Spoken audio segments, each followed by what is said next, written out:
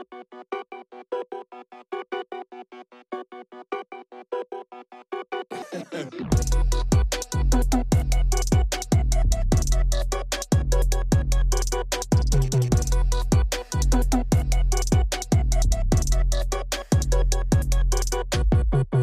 back to another episode of the Conley podcast. Today we have a special guest. He's a three-time regional champion, three-time state semifinalist. He won a state championship in 2021, and he's a three-time, AP first team All-State in Michigan. He's committed to go play at Northern Iowa. RJ, how you doing? RJ Taylor, how you doing? I'm doing good. Thanks for having me. Yeah, so obviously I kind of want to start with kind of the beginning of high school for you. You're an eighth grader freshman playing up with Parallel 45 back in the day. How was that kind of experience of playing up with them and the 16U, 17U divisions? How did that help your game, especially once you made it to junior, senior high school? It helped my game at a young age, like playing against older guys. Playing with and against them was kind of helped my development because they're always bigger and faster. So just be able to find ways to contribute and do what I do against people, that are older, just kind of helped me out and helped me transition to the high school game. And obviously kind of you played with Parallel 45 for a couple years, then you moved to Main Streets and the Nike EYBL team. How was that experience? How did that help not only your game, but also like your recruitment, playing on that EYBL circuit and obviously playing with a group of great players? Yeah, I'm forever grateful for my experience with the Mean Streets and the EYBL. Coach Ty Streets did a great job with us, and it was kind of just eye-opening. Just you're playing against the best in the country. And my first year I was playing up a grade, and I felt like I did my thing, and it kind of just opened up like a world of opportunity. To get your name out there to recruiters and scouts and all that. So when you play at the highest level, it kind of gives you confidence too. Like, hey, this guy might be a 5-star or something like that, but I can play with them. So it kind of gives you confidence in yourself and kind of gives you back, makes you want to keep working. And kind of how surreal was it? Because I mean, especially as like freshmen and eighth graders, we're always thinking like, we get to play against the EYBL team this tournament. And all of a sudden you kind of became that kid on the EYBL team. Did that kind of give you like a different mentality from like, wow, I actually made it to the top now? Right. Yeah. Cause you're right. I know what it's like to be like on both sides of it, but also like playing, I know what it's like to be the other kid. So it's like, when you play against those teams, that they have to have a chip on their shoulder because they're going to come at you. There's a target on your back. So there's definitely it's definitely cool to be on both sides of it, and yeah, it's been a blessing for sure. And so obviously your great career at Grand Blanc, you guys won the state title your sophomore year. We just kind of talked about it a little earlier, like it's just a grind. Like how can you like explain, especially like people don't really get it, like making it to the semifinals 3 years in a row, especially in Class A. How tough was that for you guys? But also as like a bonding experience for you guys, how did that really go? There's like some memories that I'll never forget. Just like in practices and conditionings, like working out. But like it's more mental than anything. Like our first year, we won 15 in a row my freshman year, and then COVID canceled our season in the middle of the playoffs. So we were feeling good about that. And then we spent the next year and a half just, grinding with our mindset on winning a state title. And we had to knock off some like number 1, 2, 3 teams in the state to get there. And then, it's just such a grind. Like it's when we won it. And then once you win it and you get there, there's a target on your back. People want to beat you. And that's just the reality of it when you win. And, we kept making it back, but it gets harder every single year just because people get tired of seeing you win. They want to have what you have. So we had a target on our back, but also it made us better because of that. And winning the state title, I think it was the first state title in like 65 plus years, first in school history, first time made the semifinals, and it's like 65 plus years. How important was that not only to the school, but also the community? The fact that you guys really started this movement and now obviously making it to the semifinals 3 years in a row, you guys are a bona fide basketball superpower, to be honest, in the state of Michigan. Yeah, it was really kind of surreal because Grand Blanc's never really been known for basketball except for the last couple, like 5, 6 years. And so for us to go from never winning a state title, having it be 70 years, whatever it is, since we've even made the step with Breslin.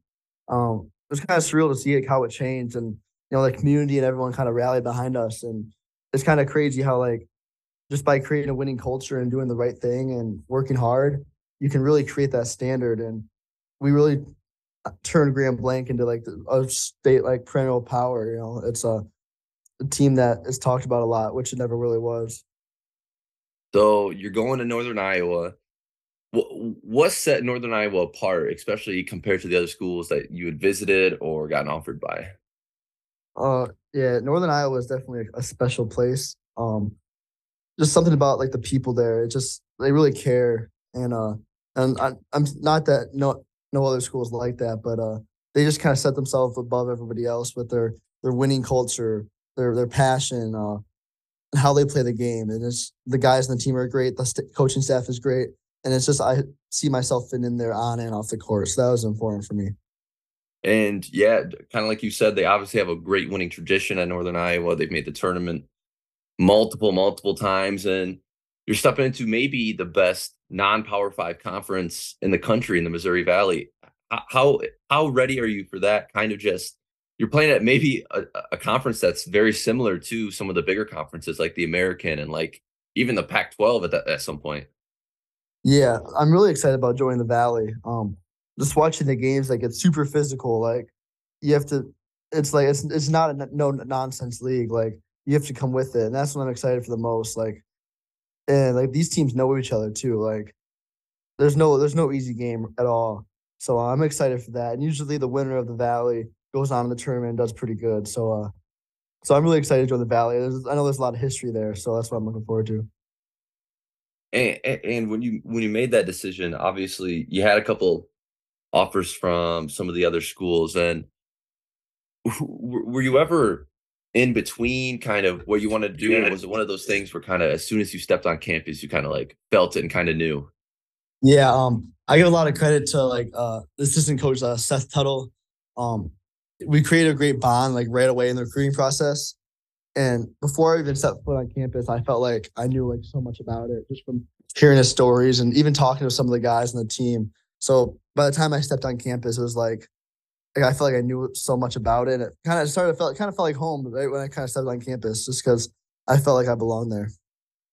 So kind of talking about especially the state of Michigan, I always thought the state of Michigan never really gets the respect they deserve, especially when it comes to basketball. Just, I mean, if you look at the players and even the teams that have come out of this, when you talk about, because you obviously play in top teams in Michigan for 3, 4 years, do you think it's up to par with a lot of the other states? And especially when you travel to EYBL, a lot of these Michigan kids do pretty well on the circuit. So what does Mhm. that say, do you think, the state of Michigan as growing as a basketball state powerhouse?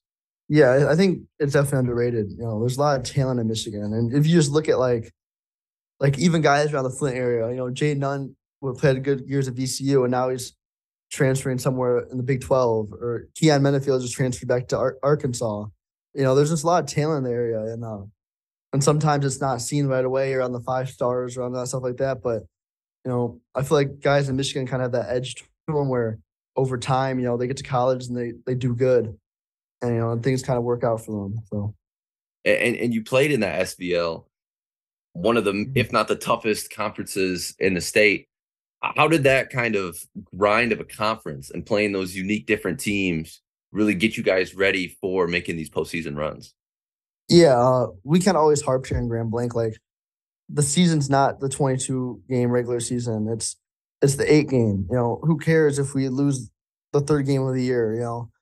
So we really challenge ourselves. We have some tough teams in our conference, but then also in the non-conference, we schedule like the top 2 or 3 schedules in the state every single year. And there's sometimes early on in the year we're going to lose some. So playing in the SVL, maybe the toughest league in the state of Michigan, how did that really prepare you guys for some of these postseason runs when you had to play some of these top teams just in your own conference in your own area? Yeah, it definitely prepared us, not just like in the games, but also like the environments. Like a lot of times we'll play like Carmen Ainsworth, and it's a sold out game, and that gets us ready for March as well as a tough non conference schedule. We play the best of the best, and we don't care about the 20-game regular season. We care about the 8-game playoffs. That's what we gear everything towards is the 8 games in March. And like you said, the games in SBL really help us because we get a great environment, and that kind of prepares us to play at the Breslin Center in the quarterfinal where the gym's packed. And obviously, you're part of a huge basketball family. What was it like growing up and watching your sisters make it to the collegiate level? And obviously, with your dad being a former coach, what was that kind of experience to watch them grow up, kind of set goals for yourself? Yeah, it was awesome. Just being a basketball family starting when I was really young. I'm always I was always playing in the backyard with my older sisters and with my dad being a coach, my mom being a former player. Like we just kind of like understood the game at a young age.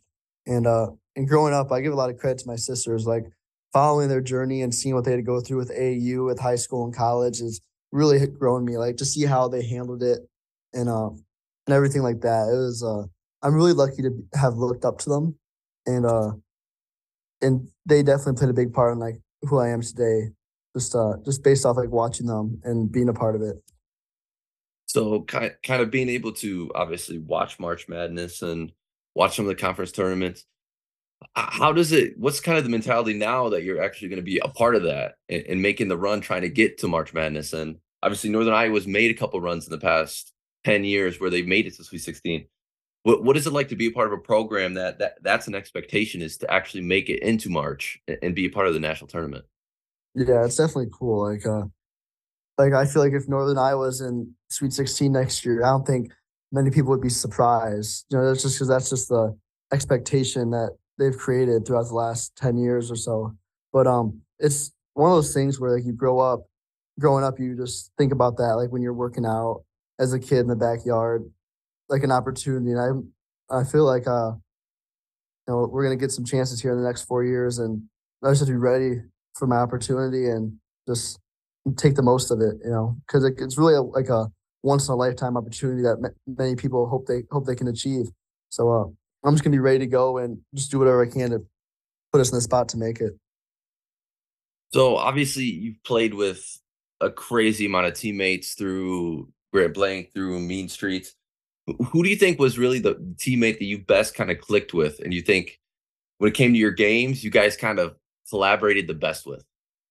Yeah, I got this one's kind of well, there's two that comes to mind. I mean, with in high school, especially in AAU, but with Ty Rogers, we had a great connection.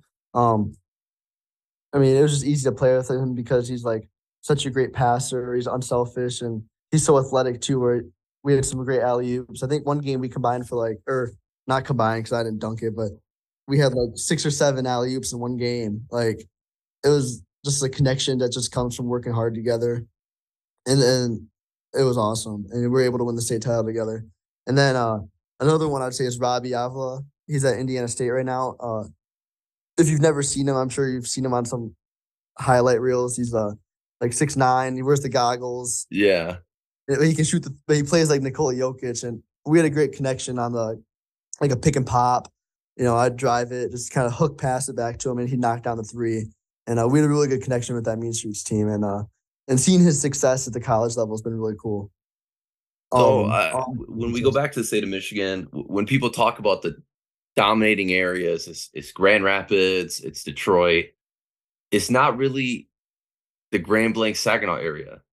So did you guys kind of have a chip on your shoulder, especially going against some of these bigger schools who are the Grand Rapids and the Detroits, who a lot of people always pick to be the state champions and the favorites? Was that kind of an extra chip on your shoulder to kind of prove your area? Yeah, yeah, definitely. I mean, we always thought like Flint and Saginaw in our area never really like got a whole ton of credit, like with like all the Detroit news and everything like that. But it was a chip on our shoulder for sure because we know how it is. We kind of felt like, hey, we're not from Detroit. We have to earn it. You know what I mean? Like we have to go prove everyone wrong. But but yeah, I guess that's a little extra fuel. But at the end of the day, we're always like more worried about us. But Yeah. So, all right, last question before I get you out of here. I always mm, ask kind of whatever's going on now. So obviously NBA playoffs going on now. Who you got in the finals? dude, I just love where the NBA is at right now. There's so much parity and there's so much good teams. Um, in the East, I'm probably rocking with the Bucks. I'm not saying it what's what I think will happen, but that's probably who I'm rocking with. Them are the Yeah. Celtics.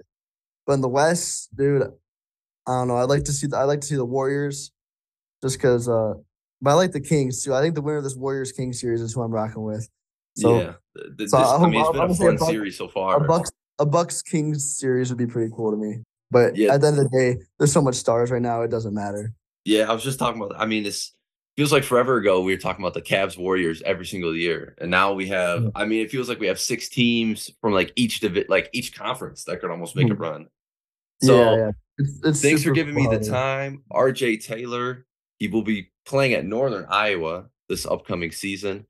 Uh, it's just been cool to obviously watch you grow up playing with my brother. From Mhm. little RJ to now being able to be a state champion and now being a Division 1 player, it's just a really cool thing to be able to see. Yeah, yeah, hey, yeah. Thanks for having me. It was a lot of fun. Yeah, no problem. So this was RJ Taylor, and we'll be back on the Case Conley podcast.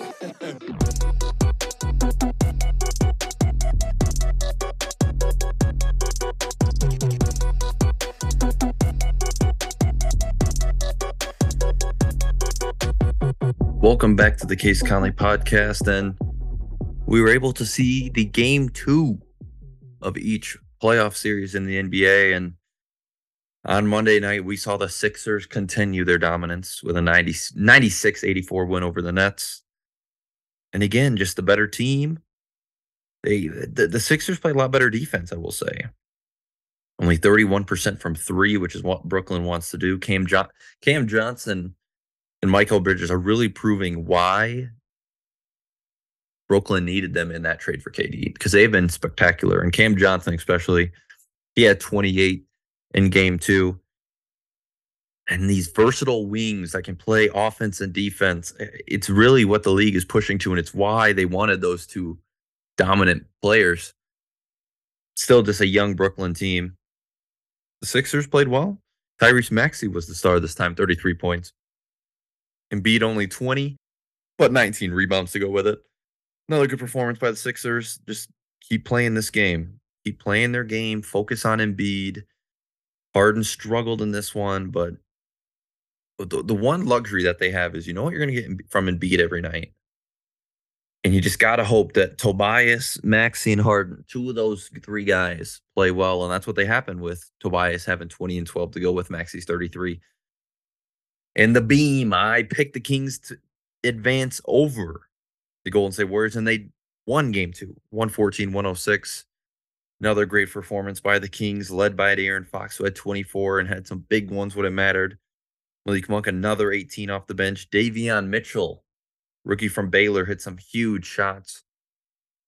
The story of this game was the Draymond Green ejection, and now we know suspension for game 3, which is Thursday night. And I think it warranted an ejection and a suspension. I mean, he clearly stomped on him on Sabonis's chest after Sabonis grabbed his ankle, which I understood. I saw Sabonis did, but it's kind of weird to me that Golden State and we see their front office coming out and saying Sabonis, the exact words were using the ball as a weapon. And obviously it's been a physical series and they've let some stuff go and you see people all complaining about it, but it's basketball and you figure out how to play with that.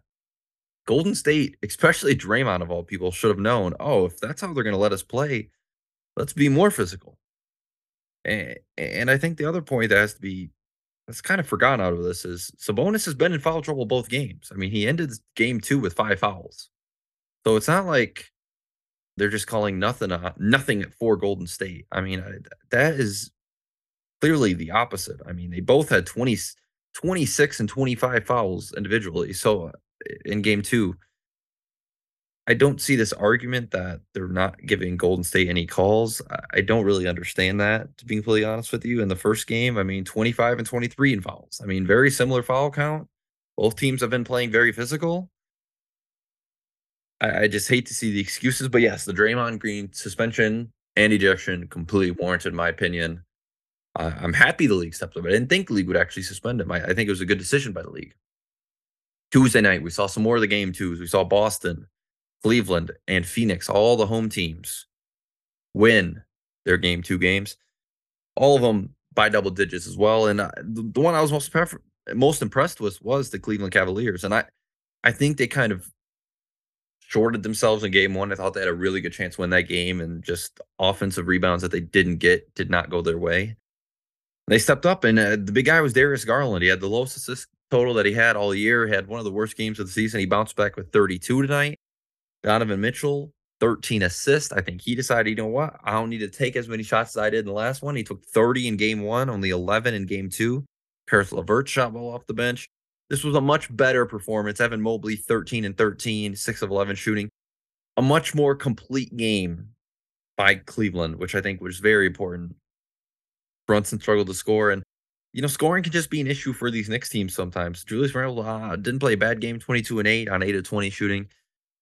Good performance for Cleveland. This game three is going to be a big game. I actually think Cleveland will win this game three, but huge game for the Knicks coming back home. They're going to need a lot more from RJ Barrett than what he's been able to give them the first two games. Game two, 4 of 13, 14 points. He's got to be more efficient than that. Just got to be better. I think the Suns played well too. D-Book, Durant finally played well together. Booker with 38 tonight.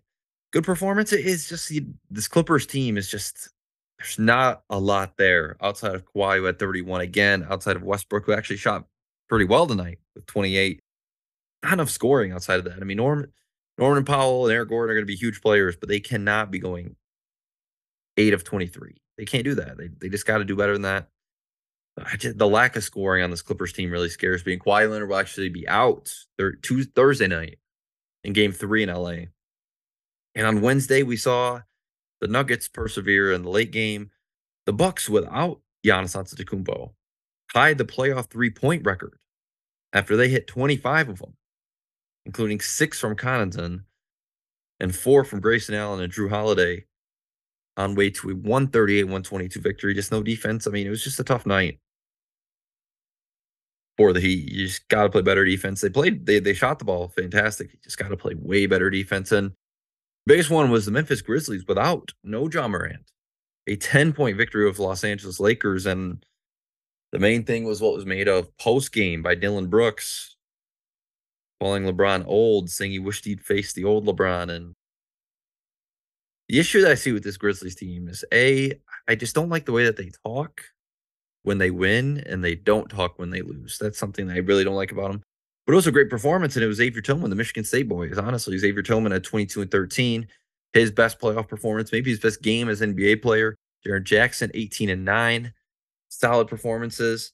Desmond Bane did struggle from the field, but some of those role players stepped up. Tyus Jones didn't shoot well from behind the arc, but 10, 8, and 6. Big performance. Luke Kennard hit 3 threes, big threes too.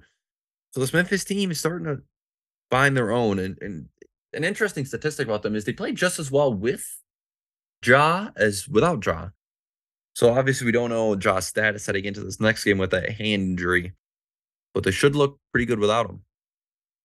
And Thursday night's game, I'm taking a look at. I think the Sixers will get it done. Expect them to. I expect Golden State to bounce back. Once again, this Kings team is feisty though. But Golden State at home, back against the wall, they should bounce back. Game I'm most excited for will be Saturday night. The Grizzlies Lakers game 3. I cannot wait for that one. We got some good series going, and obviously we needed to see some good performances. We need to see how people are playing. Obviously, the Clippers now with Kawhi injury, sprained knee, that's going to be an issue for them. We'll see how they do game 3 and game 4 this weekend. Looks like he might be without them in both of those games. Obviously, still without Paul George. Suns got to take advantage of those. Suns got to go up 3-1 if they really want a good chance. Just like saw some teams miss their advantage. I think that was kind of the biggest name of the game we've seen the last couple of days, is missing your advantage when you have injuries. The Heat had a chance. Of course, they stole game 1, but had a chance without Giannis. Couldn't win that game. The Lakers had the Grizzlies with no Ja. Couldn't win that one. So taking advantage of situations is massively important in the playoffs. And the Kings have another opportunity of, again, on Thursday night. No Draymond Green. Another huge chance for them, even though they're in Golden State. Huge chance for them. I think that's the one main thing that I've really been paying attention to in the NBA is these missed opportunities. And they're going to come back to start biting teams once, especially these players get healthy. And as long as this Phoenix LA series goes, that if you can get any chance at Paul George, returning. Obviously, that's a shot for this Los Angeles Clippers team. But we had a great podcast today. Great episode. RJ Taylor, great player at Grand Blanc, will be a great college player in Northern Iowa. Next week, we're going to talk NFL draft on Tuesday. Huge. NFL draft starts Thursday night. Huge as we prepare for that. We'll also keep talking NBA playoffs. It's the main playoffs that we're watching right now. We'll tune in a little bit on the NHL as well. We'll give a little update on those games as those series just got underway earlier this week as well. Thanks for listening to us. Again, follow the podcast accounts on Twitter and Instagram at Case Conley Podcast. Tuesdays and Friday mornings is when we upload. Thanks for joining me for another episode, and I'll see you next time.